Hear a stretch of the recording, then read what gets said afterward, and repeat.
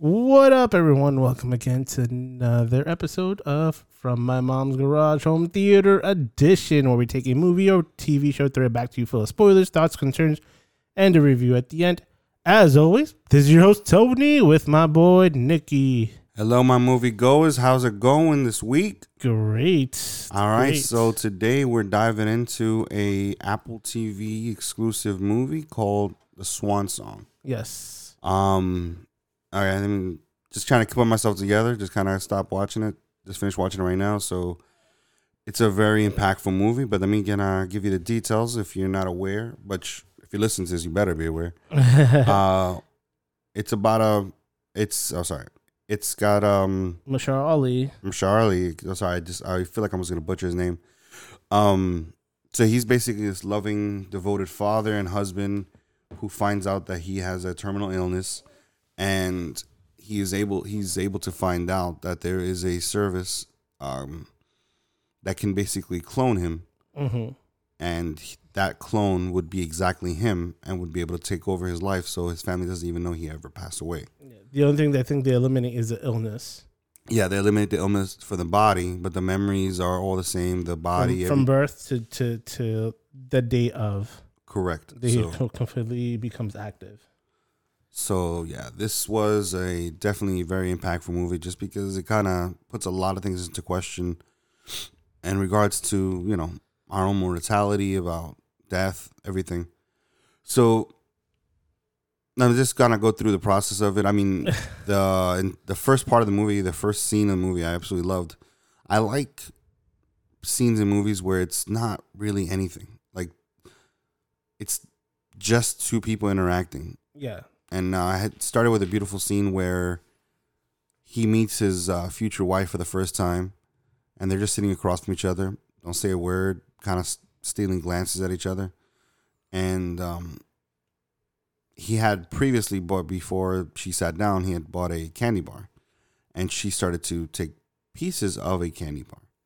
So yeah, they start kind of sharing the candy bar. So what he realizes after she walks away is that he actually had the candy bar that he purchased in his pocket. So he's been eating hers. Yeah, which I'm telling you, it's like one of those, like, things like that always seem so trivial, so small, but I mean, those are the best stories, are the ones that you share with your kids, your grandkids, everybody going forward. It's all about the small moments. It's not, and that's what I loved about it. It wasn't like a big grand gesture. No, or like nothing. Like these were two people that instinctually found each other somewhat attractive because they were stealing glances, and they found a way to communicate without talking because they were just laughing off that she's taking his candy bar, and they just played it off. And then fast forward, he has the candy bar. He was like, "Oh, I took it. I got the wrong one or whatever," and gave her. He was an artist, graphic designer. he was kind of a designer. Yeah. So he gave her a drawing. And the thing about this movie, and I think you just touched on it a little bit in the beginning, that it does cover, it brings a lot of discussions internally regarding immortality, mortality, family, death, transitioning, passing on, moving forward. And that movie left me like sitting for another hour just thinking about everything in context.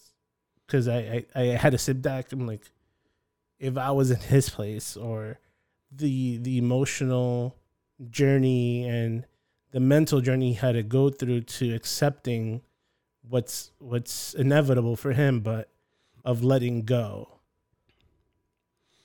It made me question a lot, just because as much as I understood the purpose and the nobility of what he did, in a sense of, having basically his ability to be with his family, or not even that he like had this thing where he wanted to just continue living. Like, it wasn't his question and everything that he did wasn't about like prolonging his life. No, that was not like, it had nothing to do with his career, had nothing to do with anything that he felt unresolved. Like, what I found too is that, most people would have these senses of regret that they want to change and they want to be able to rectify.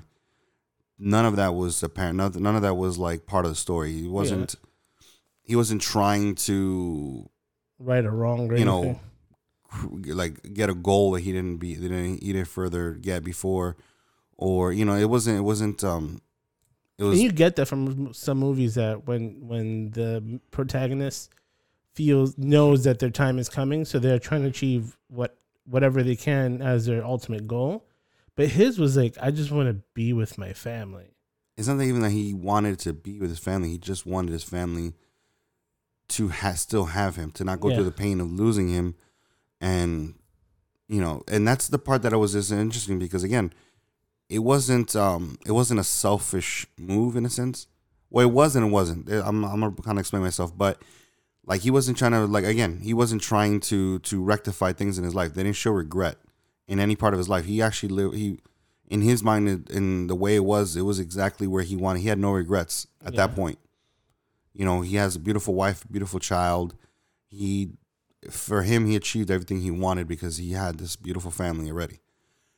But obviously, everything, the choice of doing this was for the purpose of his wife and for the purpose of his child. Yeah. So in that sense, it was selfish. It was not selfish for what he did. However, the other part that got me, the other part that really just tore me up inside was, dying alone. Yeah. Because, I mean, ultimately speaking, by him doing this, he is dying alone. Yeah. I mean, he is, he's not going to have his family around him to hold his hand. He's not his family to cry over himself, his body. While he's here dying and suffering, his family will not even know he had passed away. So I feel like in a small way, and I know this is kind of weird, it just feels like, I mean, I know, like, taking away that, basically taking away that pain from the family is a good thing. Yeah. But sometimes, in some ways, I also think it's a bad thing. Because, I mean, I don't know, it's, like, because they showed, let's say, in the movie, they showed how his wife lost her twin brother. Yes. And that process that basically broke her, and she had to rebuild herself and everything. Yeah, she was like locked up for a year, or cooped up in a room for almost a little bit over a year, about a year. And that alone, he even said it like that. He felt that she probably abandoned them. He felt slightly abandoned. His I don't want. Well, his name is Jack, but I guess his Jack was the clone. So we'll call the clone. The clone said it, and because what's beautiful about this movie is that normally when there's a clone or something of a replicated version of you, they know what's best and try to step over you. But he knew what's best, but in the sense of, like, I understand what you're going through and I'm with you on this journey. And there was moments that you, like, they're fighting and then he cared about him. Like, he had like a moment that he was having a seizure attack, and his face, Marshall Ali killed it in this movie. Like, this movie, I'm going to say now, it's one of my best hidden gems of 2021. Top 5 right now.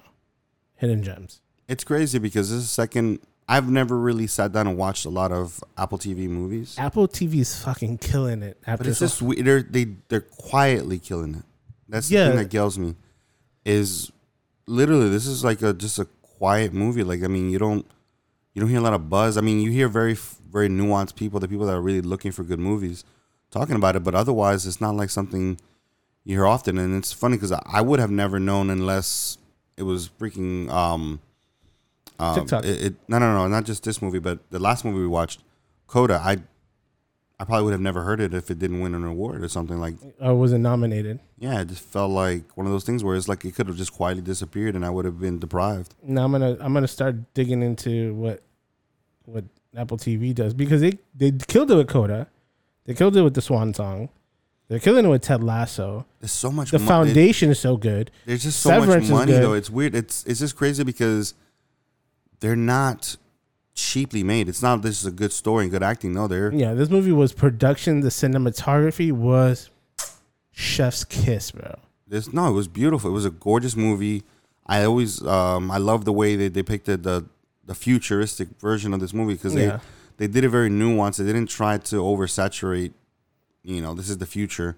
It's a believable future. Correct. They did it more with design. They did it more with very simple technology that we can all see. Like the only thing that in the future. Yeah, the only thing that was so futuristic that they had on screen was the car, because it was self-driving, and we already have self-driving cars now, pretty much. And the idea that self-driving cars, once a self-driving car is like completely becomes normalized, that it would just be approachable taxis. Like, I find it. I mean, just real quick, I don't know why I just thought about that. Do you remember the movie Hot Tub Time Machine Part 2? Yes. And that's when I first saw the idea where it's like, I mean, they had these little self-driving mini cars or whatever, but in that world, there was no such thing as people driving themselves. It was just self-driving cars that would just drive you wherever you need to go. And I'm like, now that I'm seeing things like that, especially this movie kind of taking that into heart, you start thinking like, yeah, why would in the future, like, why wouldn't it just be that normal thing where it's just it's gonna get normalized. It's just that the fear of people getting to accepting that concept. But we're drifting. Let's get literally one of my favorite lines.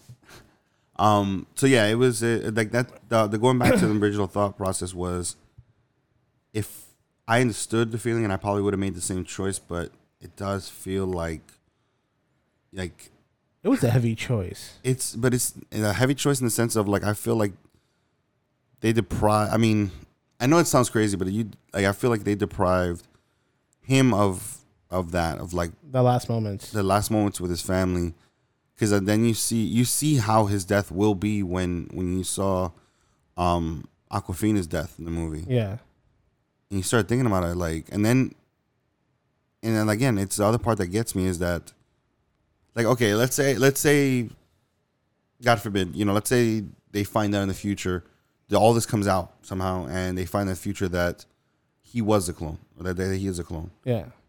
And then they realize that the original died, but died alone, died without them. Oh, the wife. It would be devastating. That's what I'm saying. Yeah. It's like, so I guess the movie basically made me question this one thing: can something good come from a lie? And I'm not talking about logistically. Yes, him being there for his kids and and helping them grow up and all that. So logistically, yes, this makes perfect sense. It seems like an honorable thing to do. Yes, all that's fine. But I guess more in just the sense of I don't know about morality, or just can you really achieve something beautiful from a lie? From this action. From a lie. Or from a lie. Because ultimately, regardless of how we look at it, it's a lie. Because he didn't, he died, and nobody will ever know that he died. Yeah. You know what I'm saying? His family will never know. His kids will never, and not even him now. Yeah. His clone will never know, will never basically be able to appreciate what he was given. The life that he was given, the death that came from it. Like, all these little things that happen to us are. I like how they closed that. What do you mean? That's when. Continue. I'm sorry. No. Go ahead. No, I love that they closed that. And going back to Awkwafina, Glenn Close killed it too. Yeah. And when Glenn Close, there's a scene in Glenn Close goes, all right, it's been 2 weeks. This morning, he is, what's his name? Carl? Officially, something Tucker, or is it Tucker? Yeah. Cameron, yeah. Cameron Tucker, and he'll never know about this. Turner, sorry. Continue. I'm like, he'll Cameron never know about this. Cameron Turner. Yes. So he was like, he'll never know about this or the facility or anything. So even if it comes out, the clone itself will never know that he's really a clone. Yeah, you'll never know. So then even if it comes out in the future, she's like, what are you talking? I don't know. Like, I've been here this whole time. Unless something gets leaked. But in your question, can something beautiful come out of a lie? That falls into a lot of... I don't know. It's just I'm trying to see how I can answer. I feel like truth is. I mean, truth is never beautiful. It's truth is never beautiful. But it's. I feel like it's needed, and yeah. Again, it's not that I wouldn't have made a different decision. I mean, if I had a family and I had somebody I loved like that, and I didn't want to deprive them of myself. I thought about that. Like, I know you're in that situation now, so it's like I'm like, I have my wife, I have my 1-year-old, and I'm like, if God forbid that, let's say 2 years from now, like this technology is out, and I come down with a terminal illness, what I play with the idea of that, because you know what I mean? I don't know, and I think he was in a position because he knew how she took it with her twin brother dying, and then she even said that there was a flashback scene. She's like, she will never be able to come back from wherever she's at if he passed away. So I think he was like, he had to lie for the safety and health of her and her son. I think that was ultimately, he was like, I want them to be in a better place. And then like, if I die, I know that she's going to go so dark into a place that maybe she'll never recover. And then it's going to affect the child that they're having, her son, ultimately. You know what I mean? So I'm like, this would be the better option. It sucks that I won't be able to, because I'm there and I'm not going to be able to be there, and I have to be alone and I have to leave them with somebody that ultimately is me, but is not truly me, because you have this sense of what, like, once you're like, I guess you have this sense of pride and I'm like protection. You're like a protector of the family, because he was having nightmares that his clone was not him. Like he was having dreams that there was a scene that he had a nightmare that they were his at dinner. His clone was angry and very aggressive and not the person that he is, and is going to be that person living with his family.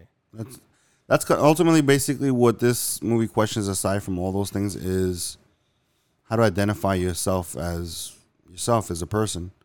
Because I mean, is it simply your memories? It's like, I don't know. That's the part that gets me. Is like, I mean, obviously, like we're all searching for the answer of who we are in general. Yeah. You know, what makes us who we are, especially, you know, the soul, you know, and it's a question we probably will never answer in a lifetime. However, it's one that we'll continue asking, which is, who are we specifically? Like, are we our memories? Are we, you know, like, we're a combination of a lot of things. Which I did like the fact that, I mean, in this one, they kind of showed, because like they showed that they were both the same person. They didn't really, because the thing is, ultimately the clone, in my head, I'm like, the clone should have been way more, had more of an instinct to live.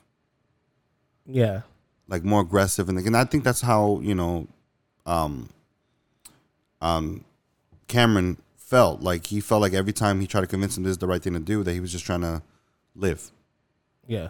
So you would think that he would have attacked him, would have done all these aggressive nature just to be like, no, I need to live, like fighting to live. But he didn't do that, any of those things. No, because he understood, and that's a perfect, beautiful thing about it, that he understood where the original Cameron is at, emotionally, mentally, physically. He understood everything because he had every moment. He had all the memories. He loved himself. He loved him. He cared for himself, and he loved that. He loved himself, but it was more of not. It was beyond love, because he knew that the love that, I'm trying to put it into words because I'm trying to explain it, and I'm like rumbling in my head. So, there was a scene that he was getting sick, and Jack, the clone, was like, he's not ready to go. Like he wants him to go, but he knows he's not ready. But the face of concern, and he's like, I'm caring for this person. It's like he wants him to live, to be there for his family, but he knows he can't be there. So Jack knows that he has to step in, but also at the time he's not taking it so aggressively that He's like, I'm gonna beat you to it. And I love what I enjoyed about this movie, and looking back at it and thinking about it, was usually you find a villain in something like this. There's has to be like some type of bad guy or some type of antagonist. Like you would, because coming into you like, all right, he's gonna have this emotional turmoil, but then you're like, you could question like, is Glenn Close's character is the ends justify the means? Meaning, is she gonna do whatever she can to make sure her experiment goes through thoroughly to the end, without consideration of Cameron's feelings and thoughts and choices? And what I loved about it is that she had to make tough choices, but she made choices that, one was ultimately like hard love, like tough love. She was like, we had to put him in there. We had to send him because she's going to start questioning his wife. It's like, you weren't able to do it, and we need, and I love that. I'm like, oh, nobody's a bad guy. Nobody's a villain in this movie. Everybody has their purpose. And one thing that sold me on that was their, what was his name? Their assistant, Lightfoot from the Indian in the Cupboard. Yeah, in the Cupboard. He was objecting to sending Jack back, and she's like, "Listen, we need us to do it, and it's in the contract. Like, if it comes to it that he can't handle it, or if he's physically unable to, then we have to send him in." She goes, "But I will note it that you objected to my decision." So now she's like, oh, she's going by the books. And she's like not trying to go over anybody's head or like dismiss anybody and their objections to that. And I think I don't know what it is. I think it was like, I don't know. I instinctually, when I think anything futuristic or anybody that it has control over somebody else's life, is ultimately some capacity of villain in it. Because that's what I've seen trending in most movies that I've seen. Yeah. And this wasn't it at all. Everybody played the role the way they needed to play it. Oh, sorry, just a correction. I mean, I don't know. I swear his name was Lightfoot, but I can't answer this. His name is Adam Beach. Adam Beach. Yeah, I swear his name was Lightfoot. But anyway, continue. I'm sorry. But I get what you're saying. And the thing is, good movies are like that. The good movies don't really make, because of it, like, you know, I noticed I was watching movies like back, I think, maybe like 90s or 80s. The villain's always super apparent. The villain's always super. Oh, they're very over the top, heavy-handed, right? Like to the point. I mean, some of the, obviously this wasn't that kind of a cheesy movie, but like same movie, like movies where the villain literally is like stroking a spider or something like ridiculous to show that. But no, in real movies, villain is more nuanced, and this one's definitely very nuanced. But there's no villains in this one. But and I like the fact that they created a little bit of trauma, because that little bit of conflict, just because it kind of puts you in tension, especially when he showed up at the house. Yeah. Because it's like, he really was fearful, but he's obviously, because ultimately it's difficult for him to see that this guy is him. Yeah. He can't see that. It's difficult because the thing about it, we're an individual. We're who we are. So it's almost we're like, one of one until you know that there's a clone of you, and then you're not. But that's what I'm saying. How hard would it be to accept that somebody else is you? Or living your life. But I did like, my favorite part of the whole movie was the response that, in a sense, Jack gave him when he saw him, because when he walked in the room, Cameron jumped up, looked at him like they were about to fight, because obviously, you know, in this case, Jack should be threatened by Cameron because he's threatening his existence. Yeah. Because by him being there and them finding out, you know, all these different things, it could just ruin everything. Mm-hmm. But he didn't. He didn't come in aggressively. He didn't come in at all. He came in like he was himself. He was compassionate for himself. He was completely. He told him, "It's like, do what you need to do," because he knows he was in that situation, you know, like a couple weeks ago, which is, I'm about to die. I'm gonna die in this, you know, like. So he knows how it must feel to be on that verge of death, and what he would want to say and do with his family. So he's like, dude, I get it. Yeah. And I want you to do it. And he just let him do it. Really, like, oh, I love that scene. Because he had compassion for himself. And I think that's the word I was looking for, compassion. Yeah. That Jack had for Cameron. But it was such a sad movie, man. It was beautifully sad. It was beautifully sad. It was beautifully sad. that's perfectly said on that. It's you go through this emotional roller coaster, but you don't have no highs. That's the crazy thing. You just have these. There's this moment, and I cried about it. There was this moment that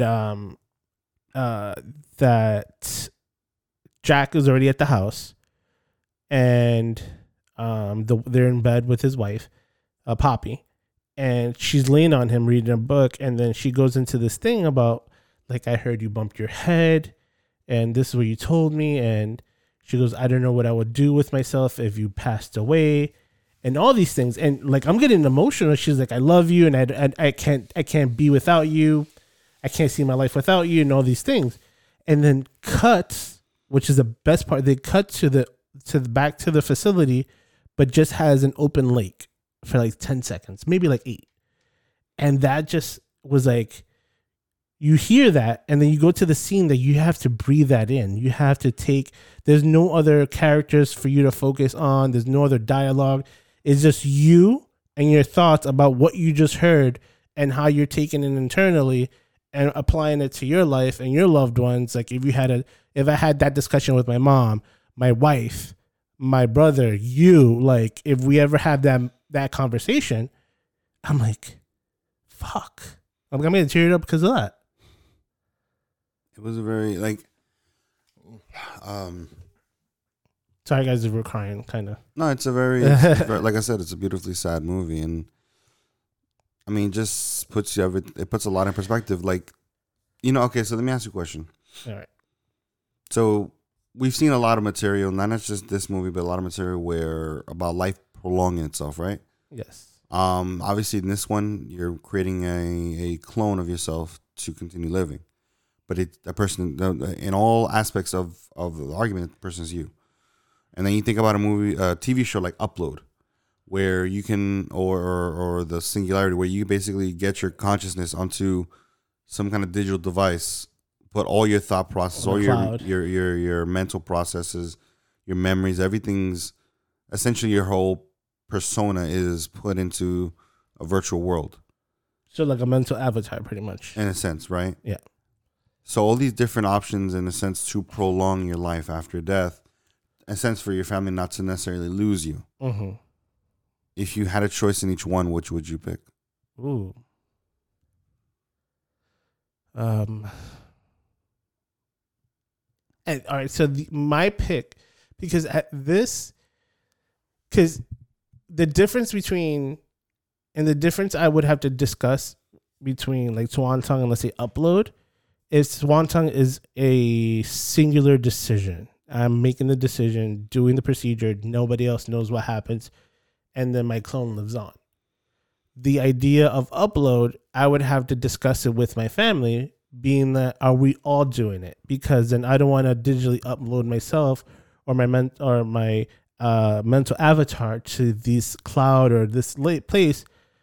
If I leave before my family and then have to wait there for them to arrive, and then if they do, then we have the rest of eternity or the rest until everything dies out in the real world, that digital is no longer viable or whatever it is. And that's a choice that I would have to make as a group. That would be the only thing, because if we're all on the same page, if my wife goes like, yes, I'm going to upload with you. Like the day I pass, or if the moments right before I pass, I will choose to upload. They'll upload me to wherever you're at, and we'll be there together forever. But in the other sense is like I'm choosing to do this as a singular choice, no discussion with anybody else. So it would be difficult. I would prefer, if it was a preference, I would prefer Upload, because then I could even though I'm not in the physical realm, I do have the ability to be with my loved ones in a certain place in a digital world, in the metaverse per se. But the other one is that I'm choosing to die alone and leave with those memories that I have left to myself, with nothing continuing afterwards. I was thinking about was, what would you choose? I would choose the Swan Song, but I would, this is the only difference I would like. I mean, I know it's not probably may not work, whatever. I would want it to be. I wouldn't want it to wake up until I'm gone. I wanted to be. I wanted to feel at least more like my consciousness was transferred rather than it being replaced. Because I feel like the line itself is that there was a copy made of you. But if you sell it in the way of we're going to transfer your thoughts, memories, and consciousness to an exact clone of who you are, in that sense, and you basically, your consciousness will not transfer over, or he won't wake up until you no longer wake up. Okay. Then it's a complete transfer, so you don't feel like you're being replaced or you don't die alone. Oh, I get what you're saying. I at the moment of death, the other one wakes up. Yes, because I feel like, at least in that sense, I feel like that is something somebody can, like, let's say if I was to tell my wife, she can accept that. I feel like it's easier for her to accept.